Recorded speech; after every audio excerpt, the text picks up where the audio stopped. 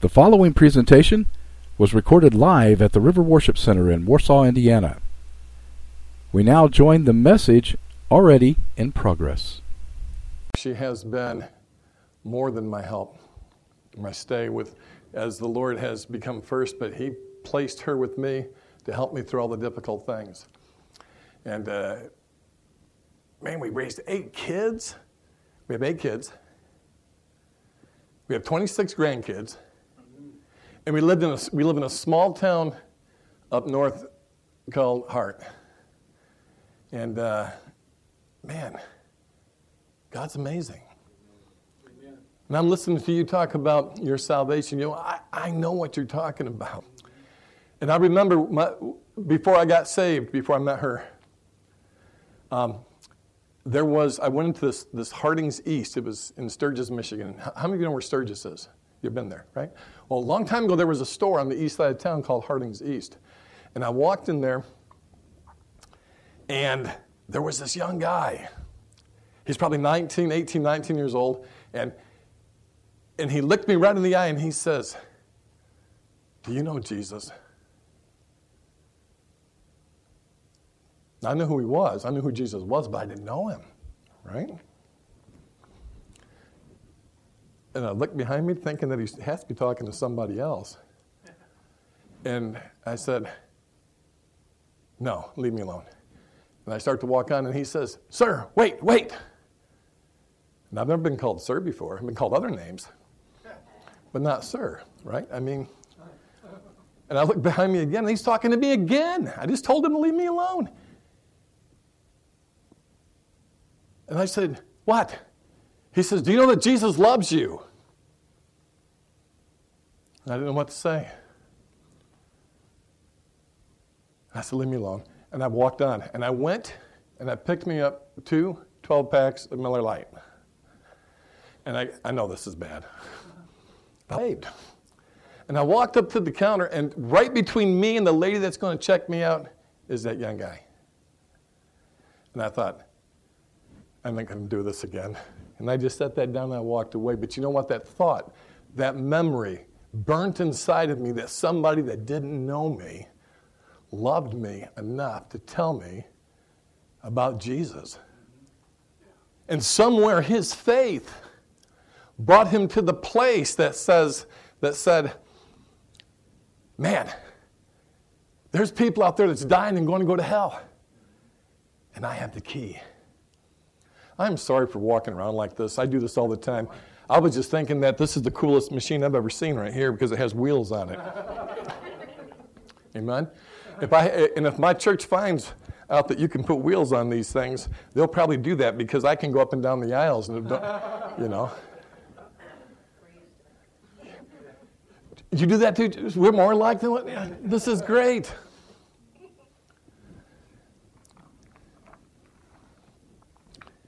And you know, I don't know why that with the life that I lived, I don't know why Jesus wanted me.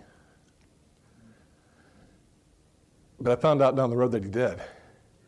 And not only did he love me and want me, regardless of all the garbage, because I still drank, I played in a band. I thought that the greatest thing I could ever do is play rock and roll,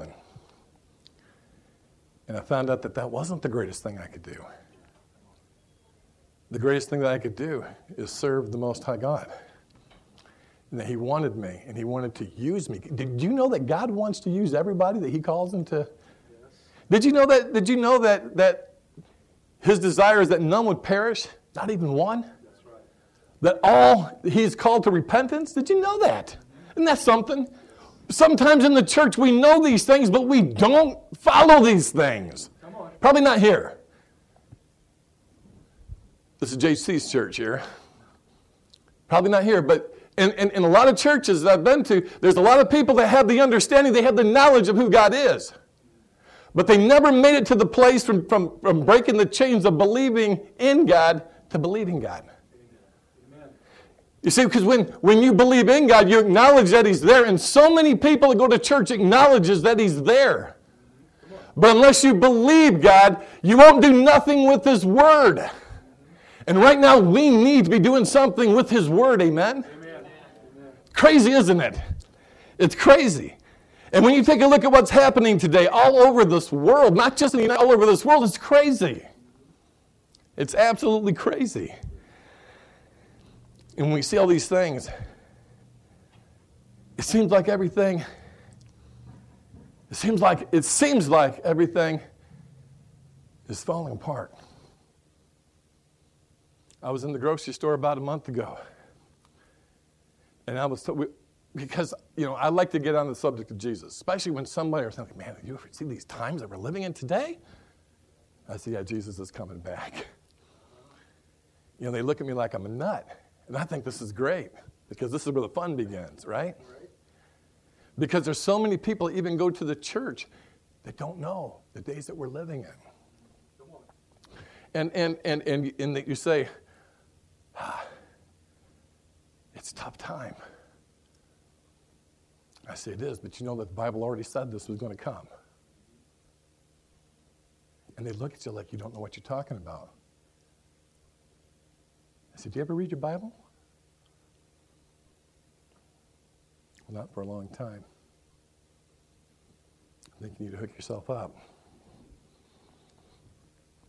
You see, we who are believers, even though we see all these things coming, we know that it's not falling apart. We know that's falling into place. Amen. Right? We know it's falling. It shouldn't be a shock to the church. Shouldn't be. It is, but it shouldn't be, right? Because we already know. God says He doesn't do nothing unless He speaks it to the prophets, right? We quit listening to the prophets, haven't we?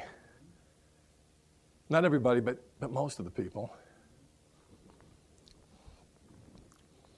It's falling into place. And it's amazing. It's amazing how much we forgot over the years. He told us that, He told us not only that these days would come, He told us in Matthew chapter 24, He showed us these things, these events that's going to have to take place. And He says, don't freak out over these things. He says, these things must come. He said, but what you want to look for is the great apostasy. And man, people are leaving the church. They're dropping like flies.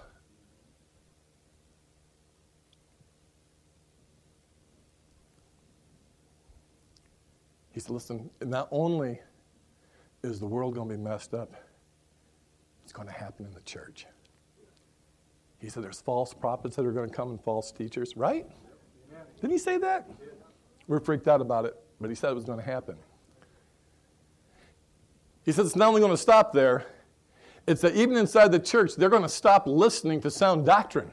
There's going to come a time that the church is going to stop listening to sound doctrine.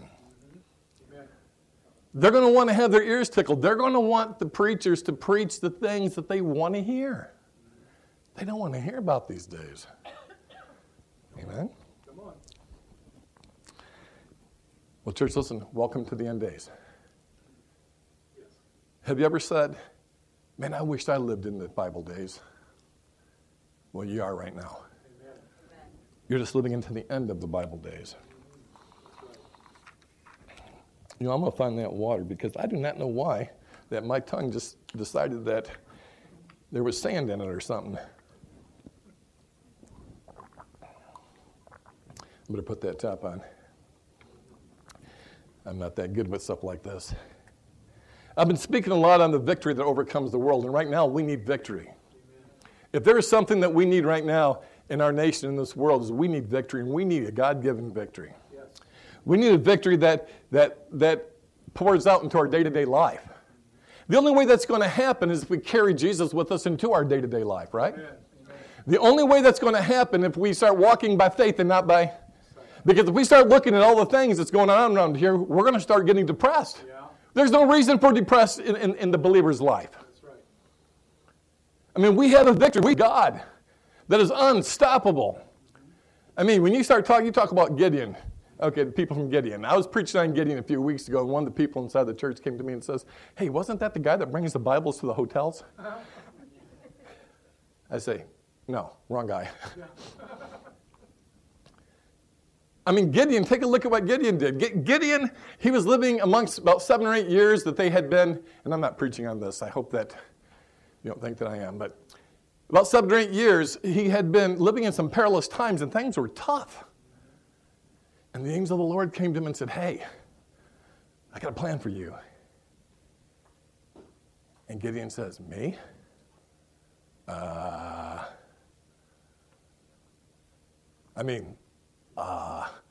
My family's like the lowest in all the land, and I'm the youngest of that family. And he says, no. He says, I got a plan for you. You and me. We're going to take out the enemy. Gideon says, hold that thought. So he runs back to the house and he makes some meat and he makes some broth and he makes some bread and he brings it back and he's got a test to see if this is really God. And he offers it to him and the angel of the Lord tells him exactly how to do it and he places it down there and all of a sudden he reaches up and it was consumed. And Gideon said, this is God. And he's speaking to me. The lowest family in the herd and the youngest man, he's talking to me. And later that day, God speaks to Gideon and says, hey, look, I want you to go to your father's house, and I want you to take down the altar of Baal and cut down the Asherah tree, the old totem pole. And you see, at that point right there, Gideon had to make a decision because what he was about to do was going to change his life forever. Because when he went back to his father's house to take down that idol of Baal and cut down that Asherah, he's not going to be respected in his family the same way. That's right. That's right. And he knew that wouldn't only affect his family, but it was going to affect all the people in the city. But he said, I got to do this because God's the one that's saying it. So he went at night. Isn't that something? It wasn't that he said, nope, got the wrong man. He went at night, and he done exactly what it was. See, today in the church, what we got to do is we got to start dismantling and start tearing down the altar of Baal. We got to start moving the things we call these little g gods that we placed. And the problem with Israel wasn't that they quit serving God, is they wanted to bring Baal to serve along with God. And see, we do that today, and we wonder why God doesn't move in power in our life. We wonder why we don't see the victories that overcomes the world. And he called it out for us, and we need to grab a hold of that and start moving in that direction. I know I'm preaching to the choir, but the one thing that we have to do is sometimes be reminded of the importance how we individually, that God calls us not only corporately, but he calls us individually. And as we start stepping out in faith in the things that he is calling us to do individually, as we build the coalition, as the church comes together arm in arm, we forget that there's a power in the prayer of agreement. Come on. We forget there's power in the union, that as we bow our knees to God and believe as we cast our prayers. It's an amazing thing, that the victory that could be ours. And we need victory in the homes. See, right now, we need victories with mommies and daddies. We need, because, sometimes we think that we come to the church to meet God, but listen, the people that carries God in their heart is what comes to this building, and that's how we're going to meet him. Amen. For what we live out there is what we bring inside here. Come on. And just like we were talking about last night, it's the truth. Once there's of the home was tore down, the altars of Baal was able to be established. And if you want a strong church, you got to have strong homes. If you got to have strong families, you're going to have strong dads. That's right. Amen. We need to have victory in our homes. We need to have victory between parents and their children. Because the government would like to bring a separation between mom and dad and the kids. That's right. That's right. We need to have victory in our workplace. When you're taking a look at what's happening in the workplace right now, did you ever think there'd come a time? I mean, the Bible says in 2 Timothy chapter 4, it says, there's going to come a day, right? Here we are. There's going to come a day. Why should we mature back then? It's so that we can be ready for today. Amen? Just thought. Don't want to cause no trouble here. We need victory in the churches. Yes. Listen, the people are the church. It's not the building. That's right. Amen. We need victory in the church. We have to stop playing church and be the church. Come on. If we're ever going to be able to overcome this world system. You see, the world system is attacking everything that stands for truth, justice, and righteousness. We see things that are good that's now being called evil. I was listening, and I about died when I heard this. I couldn't believe it. I was listening to a Presbyterian pastor preach or speak or whatever he was doing. I don't know what he was doing. But he said that he believed, not me, that he believed that abortions was of God.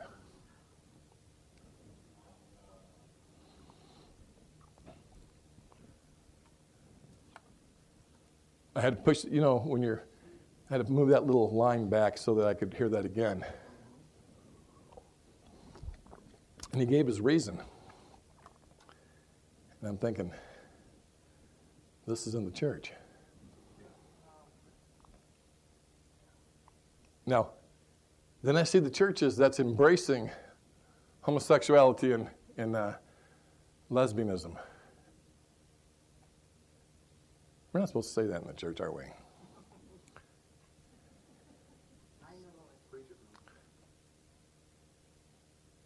World Wide Web, right? This will be good. But the church is saying it's okay. And they're starting to marry. And we know in the Bible it says there's going to come a time when people are going to call good evil and evil good. And it's happening inside the church. You want to know why it's happening outside there? Because it's happening inside here, not inside this. Sorry, JC. Because it's happening inside the church. The church is adapted to the world system. Instead of adapting to the faith that God has called us into, Isaiah chapter 5, verse 20 says, "Woe to the one who calls evil good and good evil, who substitutes darkness for light and light for darkness, who substitutes bitterness for sweet and sweet for bitterness." Man, the church is in trouble here.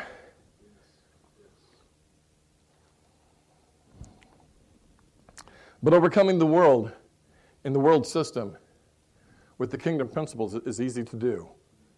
It's easy to do. We've kind of lost control for a minute, but we can get it back. I have people tell me all the time, I don't believe that. I believe that Jesus is just going to come back and this is all good. I say, you know what?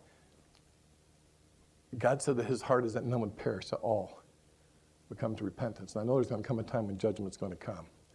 But that's God's decision when that's going to be. And I have watched in the Bible, as I've read and read and read, how many times it looked like it was the end, and all of a sudden, here comes God. And I don't care if it's 4 years, I don't care if it's 2 years, I don't care if it's 1 year, I don't care if it's 20 years. Our responsibility doesn't change what we're supposed to be doing. Amen. Amen. It does a difference.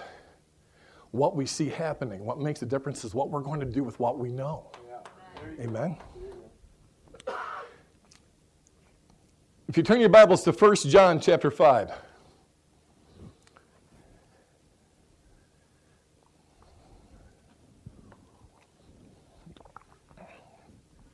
First John chapter 5.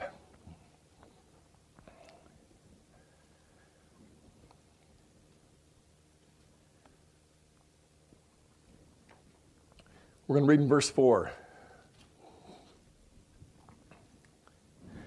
And it says, "For whatever is born of God overcomes the world.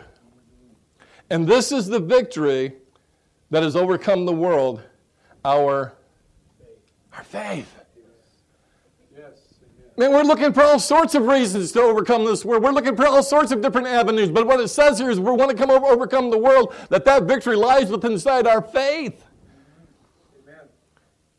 Remember, it's what we believe, what we stand on. Listen, I will tell you what a man believes by what he does. Yes. It's easy to say, well, I believe this, I believe that. Well, if you believe that, do you do it? Because if you believe it, you'll do it. If I believe my house is on fire, I'm getting out. Come on. Right?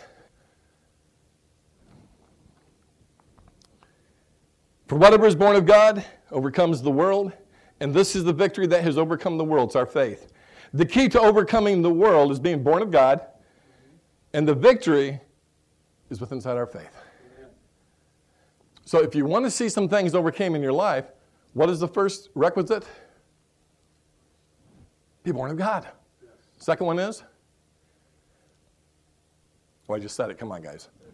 Faith. Amen? Okay. We all know that the Hebrews chapter 11, it talks about faith. It's faith chapter, and it tells us that in verse 6, that it is actually, without faith, it says that it's impossible to please God. Without faith, it's impossible to please Him. For he who comes to God must believe that He is. We have to believe that He is. And that He is a rewarder of those who seek Him. Amen? Amen. So it takes faith to believe in God. It takes faith to believe that God is there. It takes faith to believe that this word is true. Yeah. And that we have to apply this to our life. Amen? And it's impossible to please God without faith. So it means in the scriptures, as you read it, you take that faith turns the head of God. Right? Faith turns the head of God. If you don't have faith, you can't please Him. But if you do have faith, it'll turn the head of God. He'll look at you. He will follow through. What does He say? If you believe and ask anything in my name, it shall. The question is, do we believe that? And if we do believe that, that tells us there that faith is the currency of heaven. Right? Faith is God's currency. Faith is the currency of heaven. When we operate in faith, there's a reward that comes. When we ask and believe, there's something that comes from that. And right now, we see all these things happening out here. We're going, oh my goodness, what's going on here? But what happens is we take our faith and we motivate it and we empower it by planting it within inside God's Word, and we send it out. We're going to change something out there. Faith is kind of like money to God's currency. And I heard this preached years ago about how faith is kind of like money. And since I heard that, I thought, man, let's start spending. Right? You guys live in a very spiritual area. You may not know that, but here in this area of Indiana, it's very spiritual. I didn't say it's really Christian. It's spiritual. You got to remember, Jezebel was probably one of the most spiritual persons that ever lived. Come on. And we're living in an area right now that the enemy wants to keep his hands in. But he can't, because at the name of Jesus, what does it say? That every demon and the devil himself, they shudder? Yes. So you have the authority and the power. Then when you stand together and you pray in the power of the prayer of agreement, you change things. Amen. It's funny. In my church, it's like this, not in yours, but in my church, if we have a potluck, we can fill the basement. If we have a prayer meeting, we can hardly fill the outhouse. You know we have an outhouse too, don't you? Yes, I do. We don't have indoor plumbing in our church. It's kind of a great thing because nobody congregates in the bathroom. Right? And in the wintertime, nobody wants to go to the bathroom. In the summertime, you have to say, listen, if anybody has to go to the bathroom, would you please go before service starts, because we don't want the chaos. In the wintertime, nobody has to say a word. Actually, if there's somebody that actually goes out there out the window to see if it shakes, because when you sit down, the thing shakes, Everybody has faith at that moment. Right? Amen?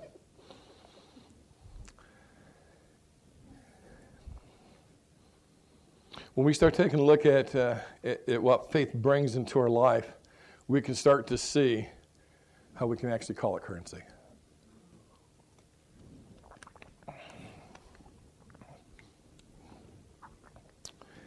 And if it's impossible to please God without faith, and we can see that faith turns the head of God, there's something in the church that we need to change.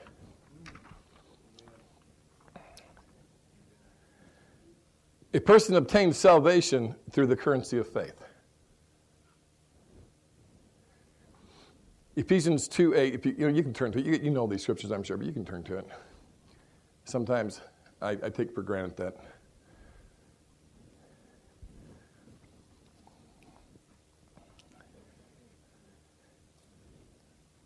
But Ephesians chapter 2, verse 8.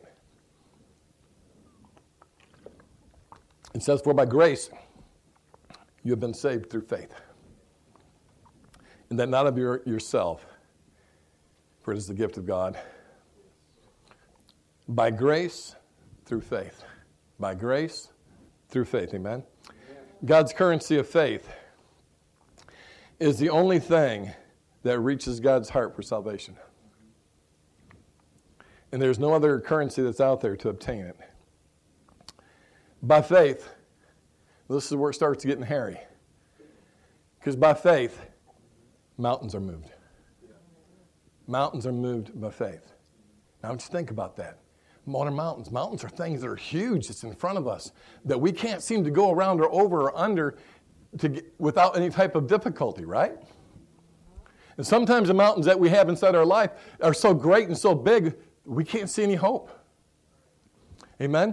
But the Word of God tells us in Matthew chapter 7, turn to it, Matthew chapter 17. I know I'm taking you all over the place, sorry.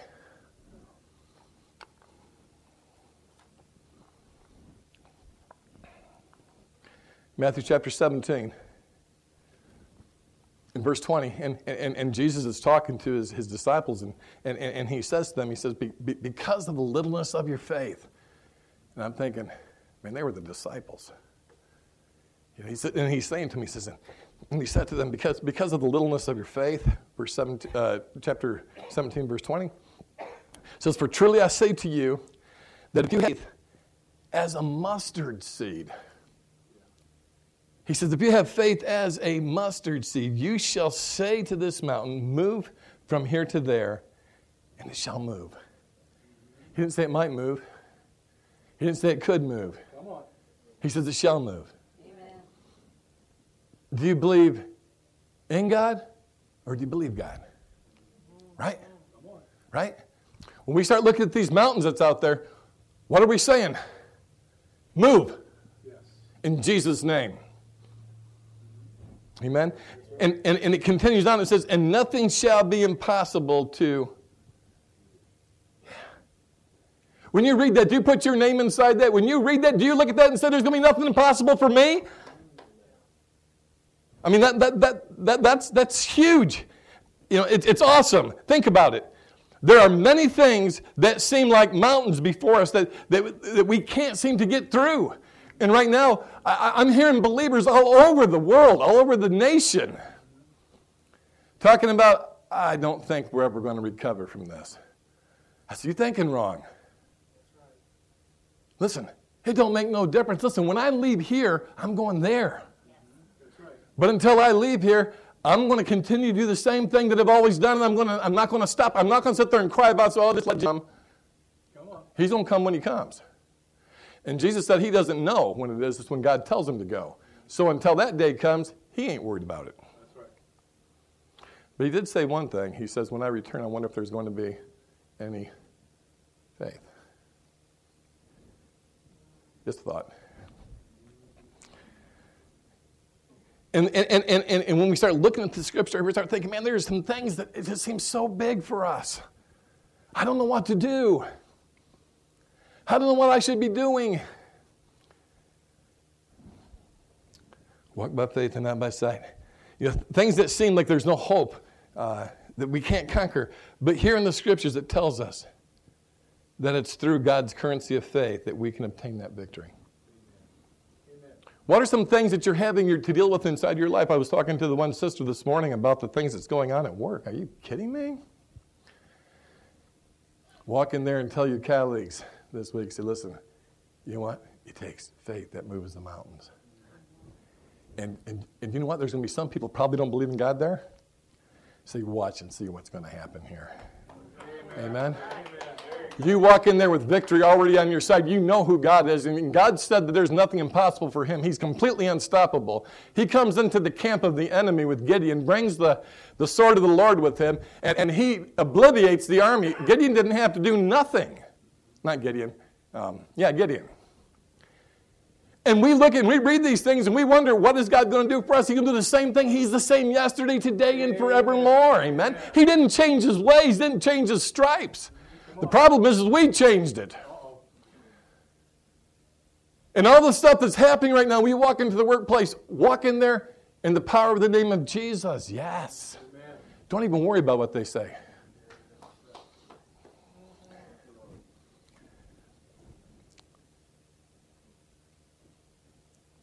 We might think twice before we have this guy back.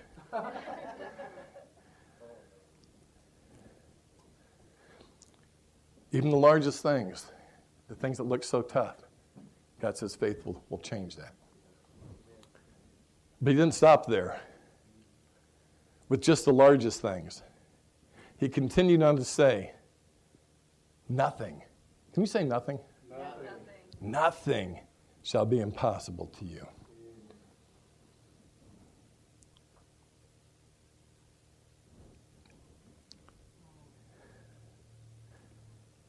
And that's not all he said. Let's go back to that again. Jesus said, it doesn't actually take a whole lot of currency to obtain this victory. He says, do you have the size of faith of a mustard seed inside you? I mean, I think that's a cool way to look at it. Do I have, the mustard seed is the smallest seed of them all. Do I have that much faith?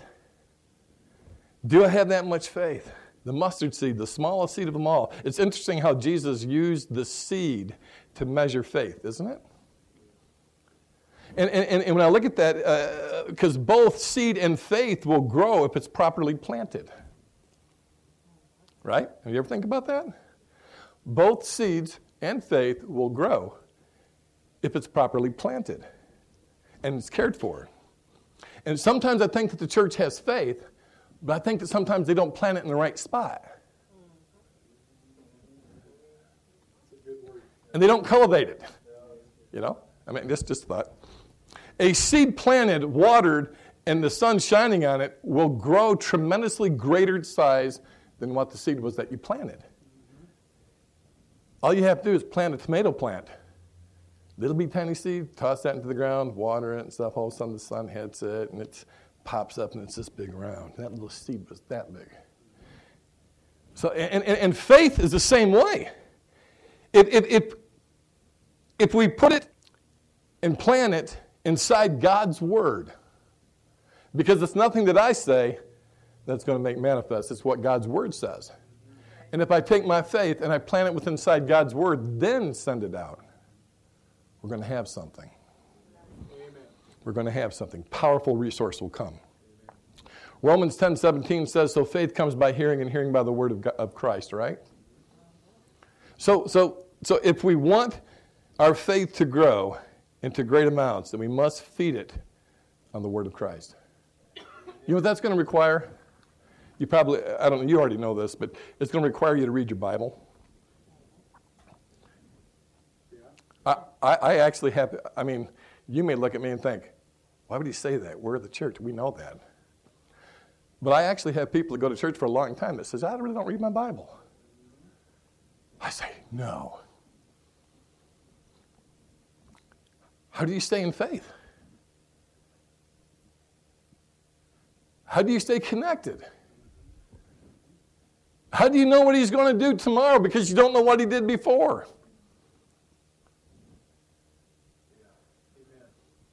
Before all this COVID garbage came along, I used to go to McDonald's once in a while and have a coffee with a friend of mine who was a believer. And we was in there twice a week.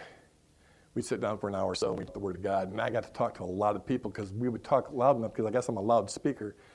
And as we would talk, there was a table once that sat there. And they sat there as long as and we were there a little bit longer than we normally was. We were there about 2 hours, and they stayed there. That's kind of weird, isn't it? So I get up, And I give him a hug. Goodbye, man, it's good seeing you. I haven't talked to you in a while. It's good talking to you. And I go to start to walk out, and there's 3 young ladies sitting in there. And what we were talking about is we were talking about same-sex marriages. And the older woman says to me, hey, could you sit down and talk with us for a minute? I'm thinking, wonder where this is going to go. And I said, okay. And I sit down with them, and they started asking me questions about the Word of God, about what I was speaking about. I said, ma'am, listen to me. I'm going to tell you something. I wouldn't say the things that I say on my own accord. This is what the Word of God says. And she says, could you show me? I said, absolutely. You know what? I like it when people say that. Right. Don't you? And because of what me and Dave had talked about, I got a chance to talk to these ladies, and that was really super cool. And the next day, I came back. I'm thinking, that was really cool. We could fill the church this way. And we sat back down to talk, and one of the guys that worked at McDonald's, he brought this pot of coffee out there to fill mine and Dave's coffee up. And he says, you guys here talking about God again? I say, yeah, actually we are. I said, you ever talk about God? He said, no. He said, I haven't went to church in a long time. I said, you haven't went to church in a long time? He says, no. He said, I used to go. I said, you look a lot smarter than that. And he didn't know what to say. I say, you said that you used to go to church? I said, what stopped you from going to church? He said, I don't know. He said, I got older. And didn't really was interested no more. And I thought, wow. I said, did you see healings in your church? He said, no. I said, never? He said, no. I said, did you ever see somebody cast out a devil? He says, what? Right. I said, the demon. He says, no. He says, in church? Oh, they come to church too. And he says, no. I said, you've been going to the wrong church. I said, let me tell you where to come. And I gave us. And the thing is I think that people are looking for the supernatural today because they're not finding it in the church. They're looking for other ways where that is. And I think that we as the body of Christ, walking in faith and moving with what God had called us to do. How many of you know the Bible says that these signs shall follow those who believe? Amen. I mean, do you know that? Did you notice it didn't say pastors and prophets and teachers and evangelists? Right. It didn't say that, did it? It says these signs will follow those who believe. Do you know that God expects us and the congregation to walk in that authority? Amen. Isn't that something? Amen. You probably do that here. But it's amazing how many churches that's out there that don't. Right. That don't. You're going to the grocery store, you see somebody who's got a cast on their arm, and you say, my wife was talking to this lady that had a cast on her arm, and she said, I broke my arm the other day. She says, yeah, she says, it really hurts. And my wife says, can I pray for you? And there was like people behind her in a line, grocery store. And she said, yes. She was thinking that my wife was going to pray for her later. My wife ain't like that. She puts her hand on her shoulder and she starts praying for her in Jesus' name. And all these people back there looking like, they act like they've never seen something before. Does that happen in Warsaw? Yeah. Isn't that cool? God expects us to exercise our faith that way. Faith is truly the currency of God. And look what it rewards. How would I say that? Rewards. Turn your Bibles to Matthew chapter 9. I'm going to close here pretty soon. I know. I'm going to close here pretty soon. Matthew chapter 9.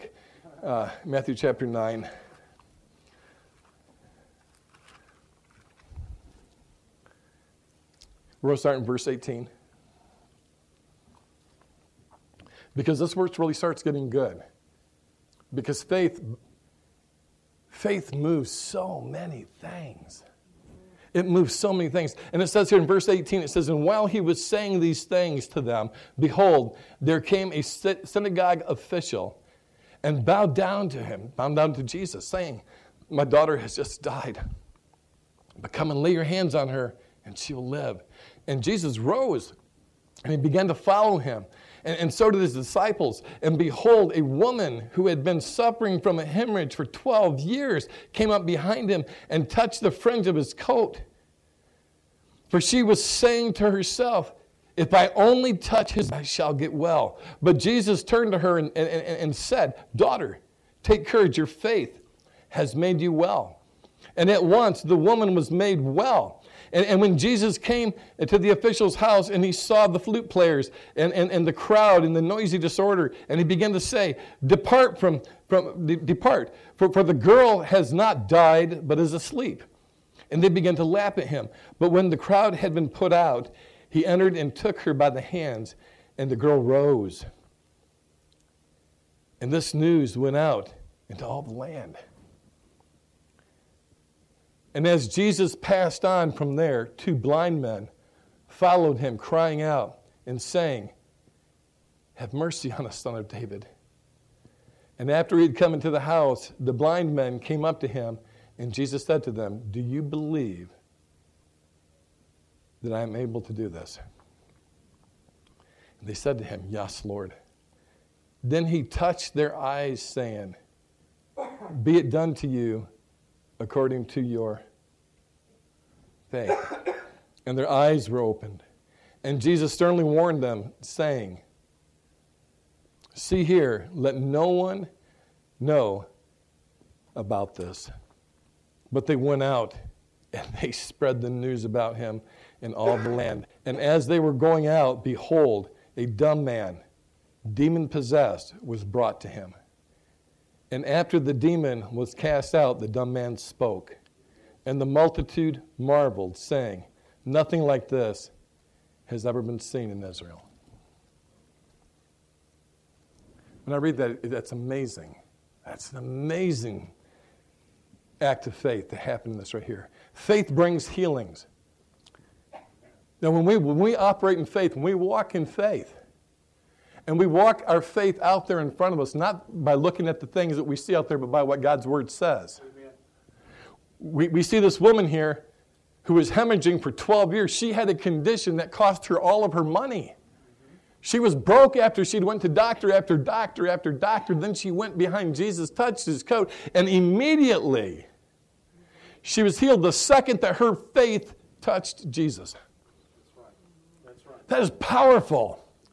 She was healed after 12 years the second that her faith touched Jesus. That is powerful. And the blind men, they were healed immediately after their faith was touched by Jesus. What did he say? Let it be done according to your... So when Jesus touched them, because of their faith, they were healed. They could see. What do you think about that? Well, it didn't end there. Faith brings deliverance. And today we need a lot of deliverance. I mean, there is so many people that is oppressed and possessed by the demonic realm that it's amazing that we don't have more people. I mean, I remember a time shortly after we went up to Hart, we had people called us at 3 o'clock in the morning. We didn't know them. We got answered the phone and they said, hey, would you be interested in coming to our house? Our pastor doesn't deal with this. I say, well, what do you got going on? We have a bed that's moving.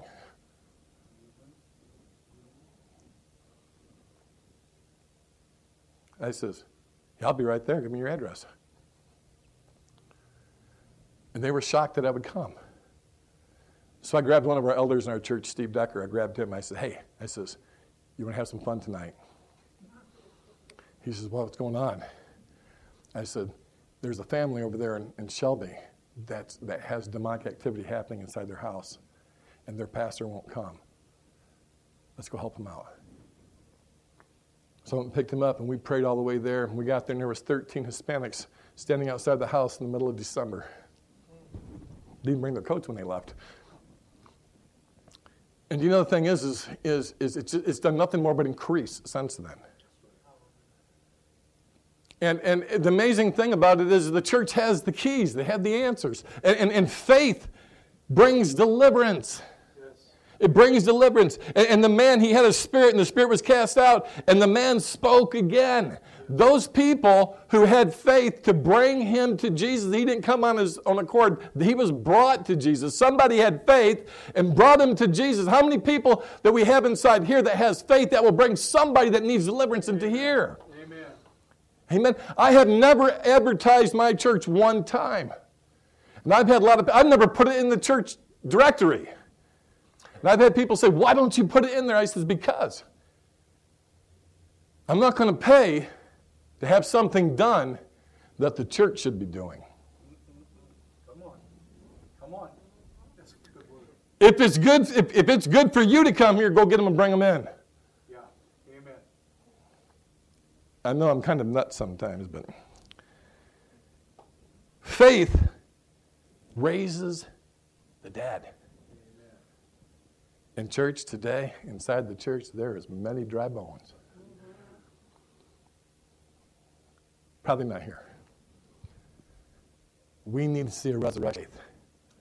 We need to see a resurrection in the body of Christ for people to grab a hold of what God has called them to do on an individual platform so they can operate in the corporate platform. I mean, it's amazing what Paul's talking about in 1 Corinthians chapter 12, right? Body ministry. Faith raised the dead. The synagogue's official's daughter died. And through faith in her father towards Jesus, he brought Jesus to her, and she lived again. When we start looking at all these conditions, all these problems that's out there right now, and the cure for it is Jesus. Our faith in Jesus, our faith in the way that we live our life, connected and planted securely in the Word, will affect all of these things that's out here. But if we don't have our faith issue settled, our faith tells us, yes, there is a God. But unless our faith issue says, I believe what God says, it's not going to change us to walk in faith outside there. And if the only place that we walk in faith is inside here, we've got a bigger problem. Listen, when we go to heaven, the opportunity to pray for the sick, cast out a devil, raise the dead, those opportunities are gone. If we're ever going to do those things, it's going to be done here. Amen. It ain't going to ever happen there. It's only going to happen here. The thing that speaks to me more than anything in this scripture here is at the very end of verse 33 of Matthew chapter 9.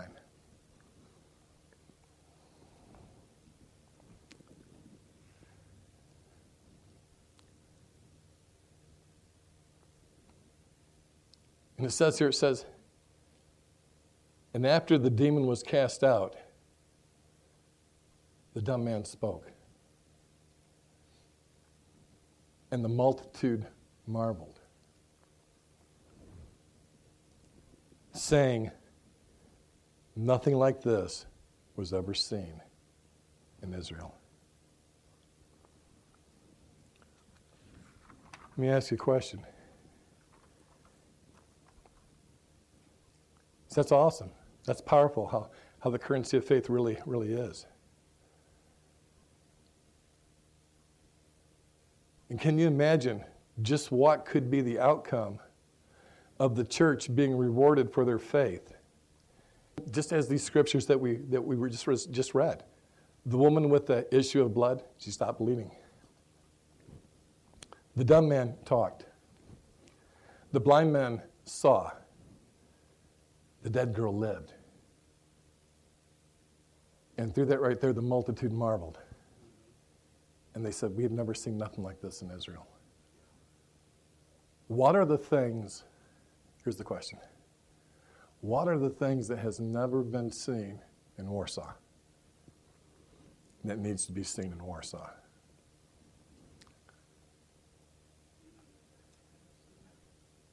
What are the things that God expects or he wants to empower you with to be able to go out into the highways and the byways, to go out into the workplace, to go out into the homes of friends and neighbors, and operate in that they're going to say, we have never seen nothing like this before.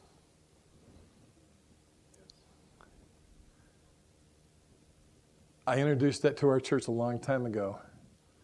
But what is the part that you're supposed to play in bringing healing into Hart? And I realize today that's faith that we have to walk in. We have to believe that it's in God that we move, not into ourselves. Amen. And the list goes on and on and on. But what can be seen through our faith that has never been seen before in our land?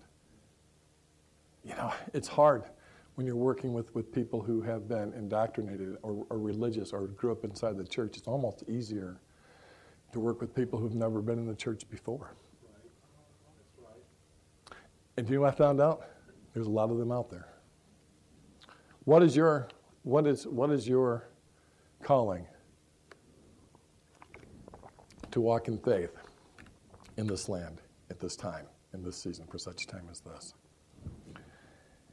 Peter stepped out of the boat. He walked on water with his faith. Elijah called down fire from heaven with his faith. Shadrach, Meshach, and Abednego was led into a fiery furnace with the fourth person with his faith. And out of all those outcomes, God came through them in miraculous, marvelous ways. Amen. Would you stand to your feet?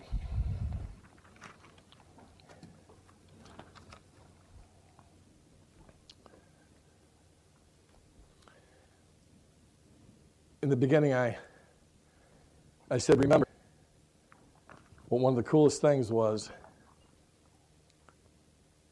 that God had brought you and me to be end days people. He saved us to bring us into, because I believe that we're appointed. I believe that God sends us into the dispensation. It ain't like that he just takes little dust and sprinkles all over and just babies are born. I think that God calls us for a purpose. I think that he calls us in to life to complete a task. I believe that he wants to partner with us. He wants us to be a part of him bringing the gospel out through all the lands. He wants us to be an extension of his hand, to lay hands on the sick, to cast out devils, to raise the dead. And I believe that sometimes it's far-fetched for us when we start looking at ourselves and knowing who we really are and knowing where we've been, to think that God would use us. But see, God wants to use us. And God wants to take every person that's here today. He wants to activate their faith for them to understand that nothing is impossible for him, so there's nothing impossible for you. And if you keep your hand firmly gripped into his, that regardless of all this crazy stuff that's going on out there, we can see God's hand flourish. We can see salvation. We can see deliverance. We can see healings. We can see a change inside the light that's around us in our sphere of influence. Because, see, you're going to touch somebody that I'm never going to see. And when you go to work, you're going to be able to be an inspiration or an encouragement or an example of who Jesus is inside your life to them. And I think that's an amazing thing. But today, now I believe that faith is such an important part of our life. Because if God says that it's impossible to please him without it, I think that we in the body of Christ should check and see where our faith really is. Because when I go to somebody and I lay hands on them to pray for them for healing, I don't have any faith that comes from me. If Jesus doesn't show up, it ain't going to happen. Right?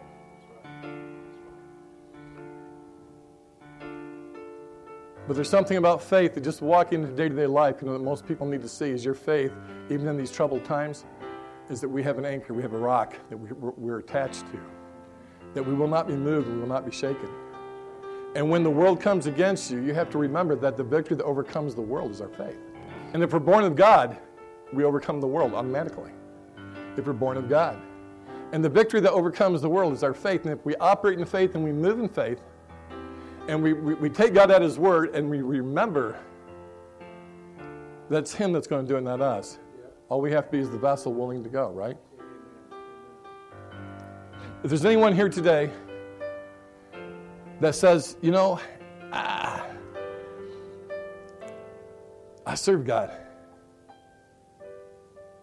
I serve God. I love Him. But I don't know if I've actually been walking out, stepping out in faith to where God wants me to. I want to make that change today. Pastor JC said I have the privilege to open up the altar. See, I believe I've never closed a service without the altar call. And I've had people say, he knows everybody's saved here. It doesn't matter. I think the altar is a great place to be. And I think that if you're here today and you say, God, I want to activate my faith even more. I want to be able to walk into these places, and I want to bring you in. I want to carry you in, and I want to stand strong. I want to have courage. That regardless of what people say, I'm going to stand on what you say, and I want this every single time. Help me here. Help me activate my faith. If that's you today, then use the altar. Come down. Leave your seat. There's something about leaving your seat that declares to God, I'm yours, and declares to the powers of darkness, you don't have me. And I use the altar all the time. So if there's anybody here, anyone here, you got beautiful altars. Anybody here?